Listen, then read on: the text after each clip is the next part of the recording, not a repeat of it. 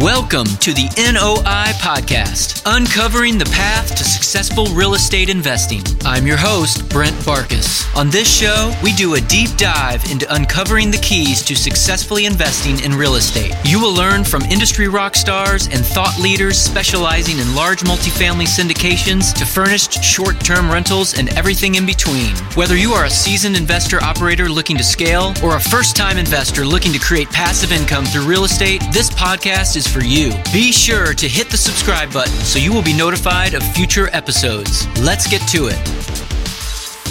Hey everyone, welcome to this week's episode of the NOI Podcast. I have a very special guest this week. Really cool story. I have Hersh with me today. Hey man, welcome to the show. Hey Brent, thanks so much for having me on, man. It's a pleasure and I'm excited to get this conversation started. Yeah, this is awesome. You have a really cool story, and I'm amazed how young you are and all that you've accomplished so far. So I want to get into that at the age of 23. I'm pretty jealous of that. But I was looking at some info on you, and I was amazed that you're a cryptologic warfare officer in the U.S. Navy. Is that correct? Yes, sir. That's correct. I commissioned back in May of 2019 as a cryptologic warfare officer, and I'm actually in the middle of my move out to Hawaii to work in a role out there. So pretty stoked.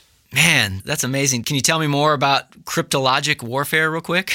Yeah, sure. So, without getting into too much of the weeds. The 30,000 level foot view is basically, it's cyber offensive defense work. And that's pretty much the sum of it, right? Most of the information is kept secret, as they say, or need to know. So that's amazing. Wow. So you're saying you're on your way to moving to Hawaii? Yes, sir. I'll be on the island of Oahu, stationed over in Kuni. Man. So cryptologic. I love that word. Thank you. Thank you. Well, it's a mouthful. Yeah. Well, let's talk about your journey in real estate, obviously, and super excited to hear about your first closing. Maybe a little bit of your history, how you kind of got interested in real estate investing, and then also your first deal. Yeah, absolutely. I mean, where do you want me to start? Do you want me to start at the very beginning? Yeah. Tell me a little bit about your background and kind of what, do you have parents in real estate? How'd you kind of get interested in investing?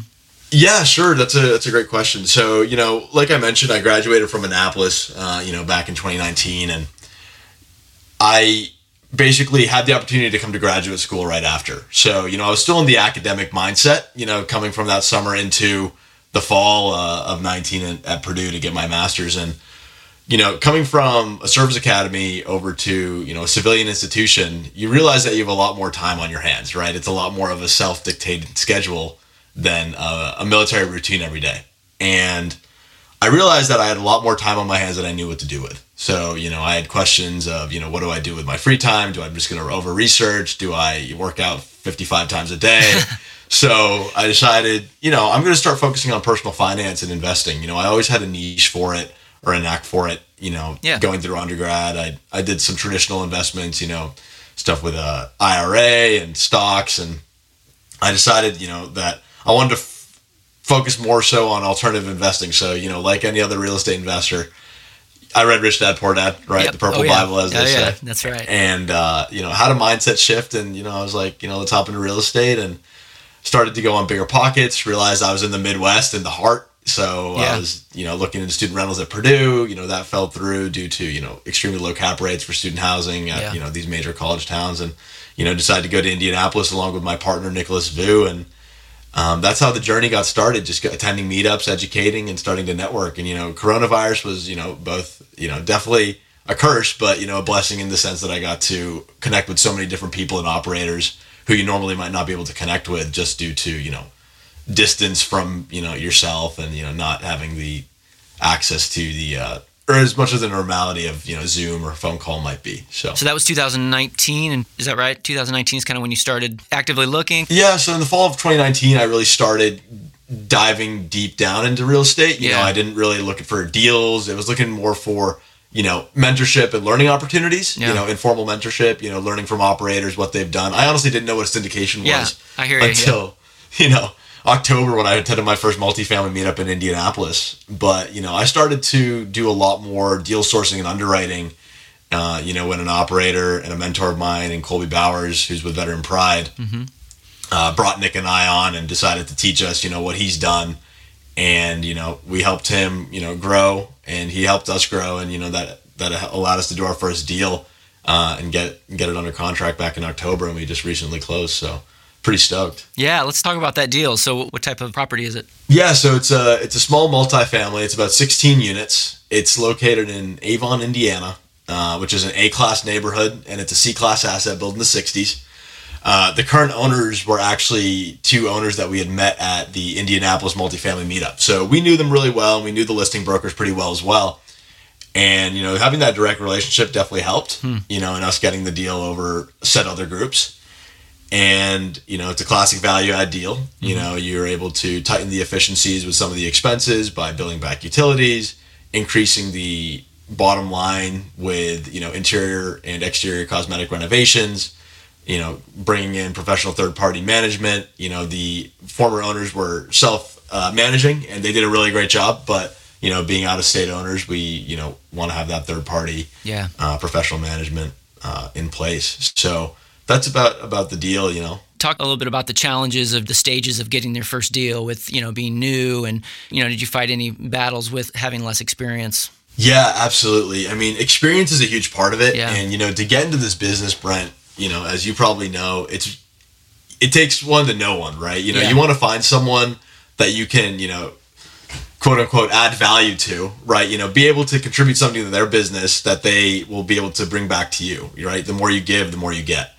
So, we found adding value to Colby, having a track record and being able to execute and close on deals really helped us solidify a position at the table, right? Like they say, if you don't have a seat at the table, make one. Right. So, we had sourced the deal, we had underwritten the deal, between Nick and I, we had gone and walked the property, 2 or 3 times without anyone else there, except for the sellers and the brokers. But, we had done a lot of work and spent a lot of time really analyzing this deal. And, experiences aside, we did a traditional joint venture partnership with 2 other partners off the West Coast. And, we connected with those guys on meetups. So, we ended up, quote unquote, sourcing the capital per se for the deal. And, Colby just brought his experience and is going to be assisting on the asset management side. But, I mean, we had other deals under contract before, to be honest with you. Okay. We had deals back in August that we were looking at. One owner was just too shifty on price, so we never agreed on terms. But one of them, we did a full DD cycle, and we learned, the hard way, of typical slumlording. And a lot of those lessons transcended into this closing and what we didn't want to happen for this one. That had happened previously. Yeah. So. What about those fears of like, oh man, we're gonna be able to close on this? Tell me about that, like the different stages. Yeah, absolutely. So when we had first gotten the deal, actually, one of the partners on the West Coast was undergoing a 1031 exchange. And, he had equity, plus more to, close on the deal. And, we would be, putting some of our own money in and actively managing with him. And, him being out of state and us having a better pulse on the market, we were bringing the resources. He was bringing part of the capital and part of the asset management side. And, so initially when we went in, we felt pretty confident that we were going to be able to close, given the track record Colby had, the allocation and sourcing of capital. And, it wasn't necessarily a scare, but, as we started uncovering due diligence, things always come up, right? Electrical panels, deferred CapEx, whatever it might be. And, we started to say, okay, maybe our CapEx budget needs to be adjusted. And then, the investor ended up, putting the 1031 money elsewhere. So we were like, okay, what are we supposed to do now? Luckily he had other funds that he put towards the deal, but, then we had to go find another partner off the West Coast just to, kind of alleviate, that other partner's, investment in the deal, and, kind of diversify the allocation of funds per se. And, it's stressful, right? When you think everything's going well, and then all of a sudden, a curveball hits and you gotta play out of right field. So it's been great, learning about what processes and different outlooks people have, right? In trying to give you mentorship and advice. And, I definitely lean back on other operators aside from the ones involved in the deal to say, what am I doing wrong? What am I doing right? But, the fear is always there. I mean, I'm still fearful, right? I mean, the work starts now, asset management and, executing the business plan, right? Everyone always says a value add deal is great, but the execution of the business plan is the biggest thing, right? Because projections don't mean anything once you close. Yeah. So that's the next sphere. Yeah, but how cool, as people say, getting past that first deal, it's almost like now the next few are going to kind of roll in because, you kind of like break free from that fear of that first deal, And obviously you're going to learn at all the different phases, and we all learn things as we do different deals. But I'm excited to kind of follow your journey next to see, like deals 2, 3, 4 are going to come because you feel more comfortable now with what you've learned from the first one, just getting that first one completed, Yeah, absolutely. It's what you hear with the law of the first deal, right? Yeah. Once you do that first one, it's like a hurdle is lifted off your chest. We actually have other deals under contract right now. So nice. Assuming all goes well, we'll be able to close on those in about a month or so. So pretty stoked for those as well. Are you looking at other asset classes? Is it mainly multifamily? What about mobile home parks? Yeah, that's a great question. So the 2 other properties right now that we have under contract are actually both mobile home parks. So my partner's also active duty Navy. He's down in flight school right now. For those of you who've seen Top Gun, Yes. Think about that. But, not as intense yet, right? Yeah. He might get there eventually. But, he's down in Pensacola. So, I was like, Nick, look, we should start focusing on other markets outside of Indianapolis, right? Because we've become pretty comfortable with the Midwest. Yep. But there's so much competition out here, especially in multifamily. And, we had just stumbled on a deal down in Pensacola that was actually being sold by an alumni of our alma mater in Annapolis. And, I approached him and he said, wow, you're doing this at such a young age. Let's see if we can work out a deal. So, I underwrote it, and we actually found 2 operators down there who are veterans, who have about 150 pads down there and are actively managing. Wow. And so we said, hey, we'll bring you the deal. We'll help you get to the acquisition phase and you guys operate the deal. And, Colby's in the deal with us as well. And then we found another one that's 44 pads. So total, they're 98 pads, 2 separate parks that we're buying if everything goes well and they appraise. And, it's just insane to see, right? Like the development of moving from one asset class to another. Yeah. I mean, I had no familiarity with mobile home parks until December of last year. Wow. So, Wow. It's a whole different beast for us. But yeah, we're sticking mainly to the multifamily and the mobile home parks for now. People always try to tell us about, other spaces, and they seem enticing, but, kind of want to focus on one area and expand as we move on. So. Sure. What other markets have you guys been looking at in the States? Yeah, so we actively focus on 3 markets primarily. Okay. We focus on Indianapolis and greater parts of it to include,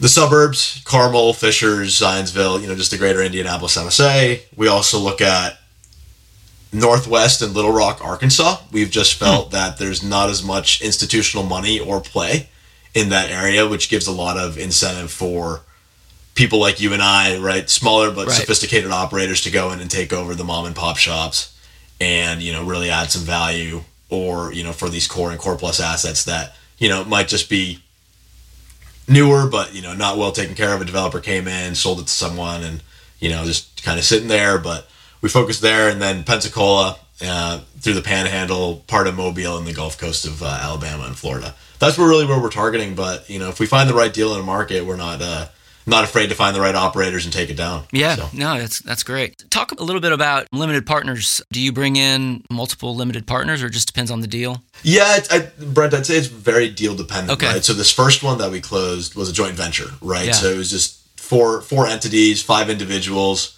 between myself and I, the 2 out of state. My partner and I, the 2 out of state, and Colby.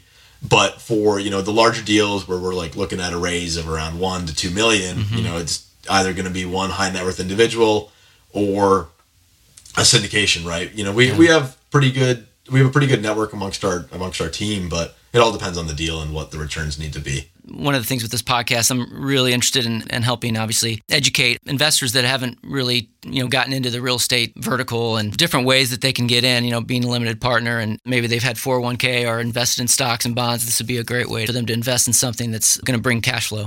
Yeah, absolutely. I think there's a lot of opportunities, and there's a lot of operators out there. So, my advice for, accredited investors, non-accredited investors, people who are interested in getting into the space but don't have the time, right? Focus on your job and what you're good at, right? And if you have cash just sitting in the bank, put it to work, right? Put it to work to build that wealth and to build that financial freedom that you seek to attain. And, there are multiple ways to meet operators, right? You can find them on podcasts like Brent's. You can go on Bigger Pockets. You can go on LinkedIn, find different connections, different resources. I mean, you've type in real estate syndication on LinkedIn. I'm sure you'll find at least 50 operators who would love to do a deal with you. But I would just say, any operator that you go with, be cautious and find out how to vet them. Yeah. There are multiple operators out there who will, tell you that they'll take care of your money. And then when the deal goes south, they won't be picking up the phone for you. So you really want to build a connection with them before you even think about, investing with them, right? See if they're interested in you, who you are as a person. And I mean, beyond the hi, hello, how are you? Right. What are your investing goals? What are your strategies? What are you looking to accomplish in 5 years, 10 years? Yeah. What do you want your money to do for you? Do you want it to grow? Do you want it to sit? Do you want it to be for capital preservation? So these are questions you should be asking your sponsor. Ask them the tough questions, see what they say. Yeah, that's such good information. Obviously, we're discussing passive investors, and with you now having this W-2 job, I say it again, cryptologic warfare officer, which is awesome. As an active investor, how do you manage your time? And is your goal then eventually to continue to do both or to phase out of your W-2 job? What's next? Yeah, so for me, I have about 5 years left on my active duty contract, okay. From when I completed my master's a few months ago.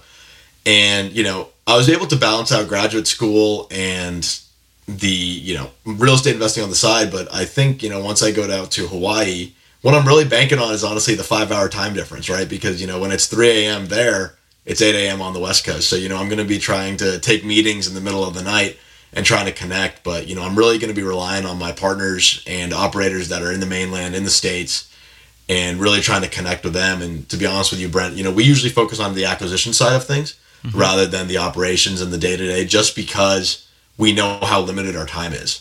So, we're able to identify the deals and underwrite them and help you get to closing, and, we'll be able to attend meetings. But, Nick and I being in the active duty, it's going to be very difficult for us to, focus on those operations. But we have very trusted partners in the markets that we're in to take care of those operations and the asset management.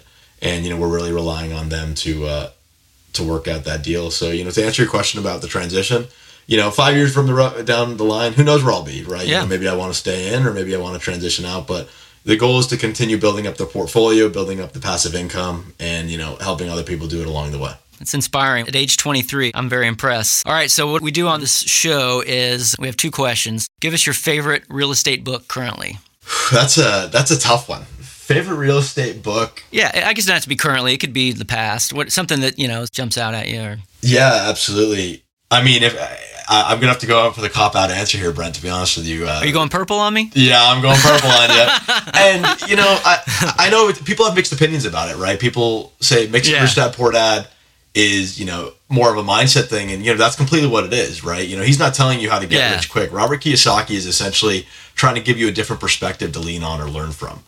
And, for whatever people may take it as, there is so many different mindset shifts that can occur just from reading that book and visualizing, what you can see yourself getting, within 5 to 10 years, how much value you can add to other people by, incentivizing into alternative asset classes and businesses and, building something for yourself. Now, again, I'm saying if you love your job, don't go into full-time real estate and just quit, right? If you love your job, stay with what you're doing and continue to do, well in your craft, right? Because if everyone went to do real estate, where would the rest of the professionals go? But, that's why there's so many opportunities out there, whether it's an active income, passive income, alternative investments, just, continue to just grind it out. And, that book has really helped. It's super powerful book, isn't it? It's extremely powerful, and just, it resonates with you really well. And, sometimes you find yourself going back and reading it again. I'm not going to say I've done that, quote unquote, I have, but it's been good. It's been a great book to just kind of read and, instill. So true. Yeah, it's a classic. It is a classic. All right, favorite real estate investing tip? That's a really good one. I have 2. Can I share 2? The first one is you can never start too early, right? I have people that, impress me every day. I think I'm young, and then I have an 18-year-old who contacts me on LinkedIn, and then as well as my brother, and they're like, all right, man, how are you doing this real estate stuff? And, how do I get involved? What are you doing? And, it's great to hear that people are taking the initiative at such a young age, because, these people in these younger generations are, full of energy. And, if they're even reaching out, I mean, they're taking the right step in the right direction. And, for those people who are older, I would say, it's never too late to start, whether you want to get started actively, passively, there are multiple ways to get into the business, and you just have to, open the door, like I said, right? Bring yourself a seat to the table and make sure you find that seat. So, that's the first one. And then the second one is buy right. With everything going on in the real estate market right now, don't buy hoping for a compression of cap rates and just because of low interest, right? Make sure you find the deal that works for you, and don't rush into a deal. That's the other thing I would say. Those are awesome. Thanks. And where can people find you? What's the best place to contact you? Yeah, 2 places. First one is on LinkedIn. You can find me at Hersh, Hersh, last name Rai. I am the only one. So feel free to contact me on there. And you can also get me at my email, hersh@rivucapital.com. Hersh, thank you. Impressive story. We're very excited to see as your journey continues to unfold. And man, all at 23 years old, that's very impressive. So thanks for joining us today. Brett, it's been a pleasure. I love the podcast, love what you're doing here, and hope to help out in any way I can. And thanks for having me on. It's been a blessing. You bet, man. Talk soon. Thanks. That concludes this episode of the NOI Podcast, uncovering the path to successful real estate investing. Thanks for listening. If you are enjoying the show, please leave us a 5-star rating and review. And don't forget to hit the subscribe button so you don't miss an episode. We look forward to bringing you more great content. Till then, happy investing.